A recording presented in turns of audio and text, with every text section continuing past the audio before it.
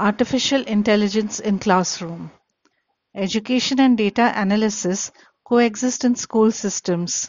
Big data systems collect data from digital learners to improve education delivery.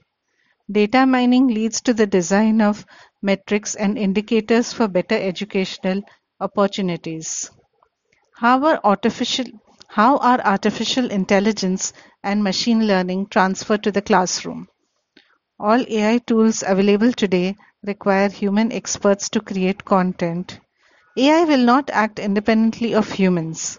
In fact, subject matter experts are an urgent need for developing AI tools. After all, open AI tools like ChatGPT, while popular, are not yet completely accurate. What is ChatGPT? A tool that uses natural language processing to reference a huge database. It answers questions and prompts from this database. There are many concerns about the use of ChatGPT in classroom. Using ChatGPT to do schoolwork may lead to laziness in developing thinking capacity and other skills among students. Many teachers feel that ChatGPT has ruined the idea of doing homework. ChatGPT has led to questions about plagiarism.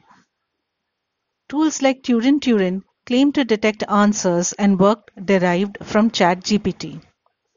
However, some teachers have now openly adopted ChatGPT in the classroom to generate ideas. They believe that ChatGPT will create a space for more intelligent discussions. ChatGPT may serve as an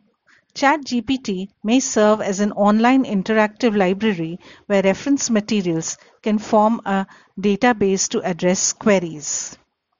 AI has already been harnessed in India at the Indus International School in Bangalore. Here, the technology team has developed a humanoid robot based on AI. They have programmed it with curriculum basics as well as information on advanced concepts.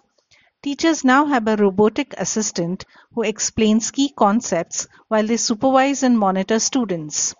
The AI robot does not replace the teacher but assists them. It also satisfies the inquisitive student's quest for more information. As AI-based technology develops, there is little doubt that educators will find more innovative ways to use it in day-to-day teaching.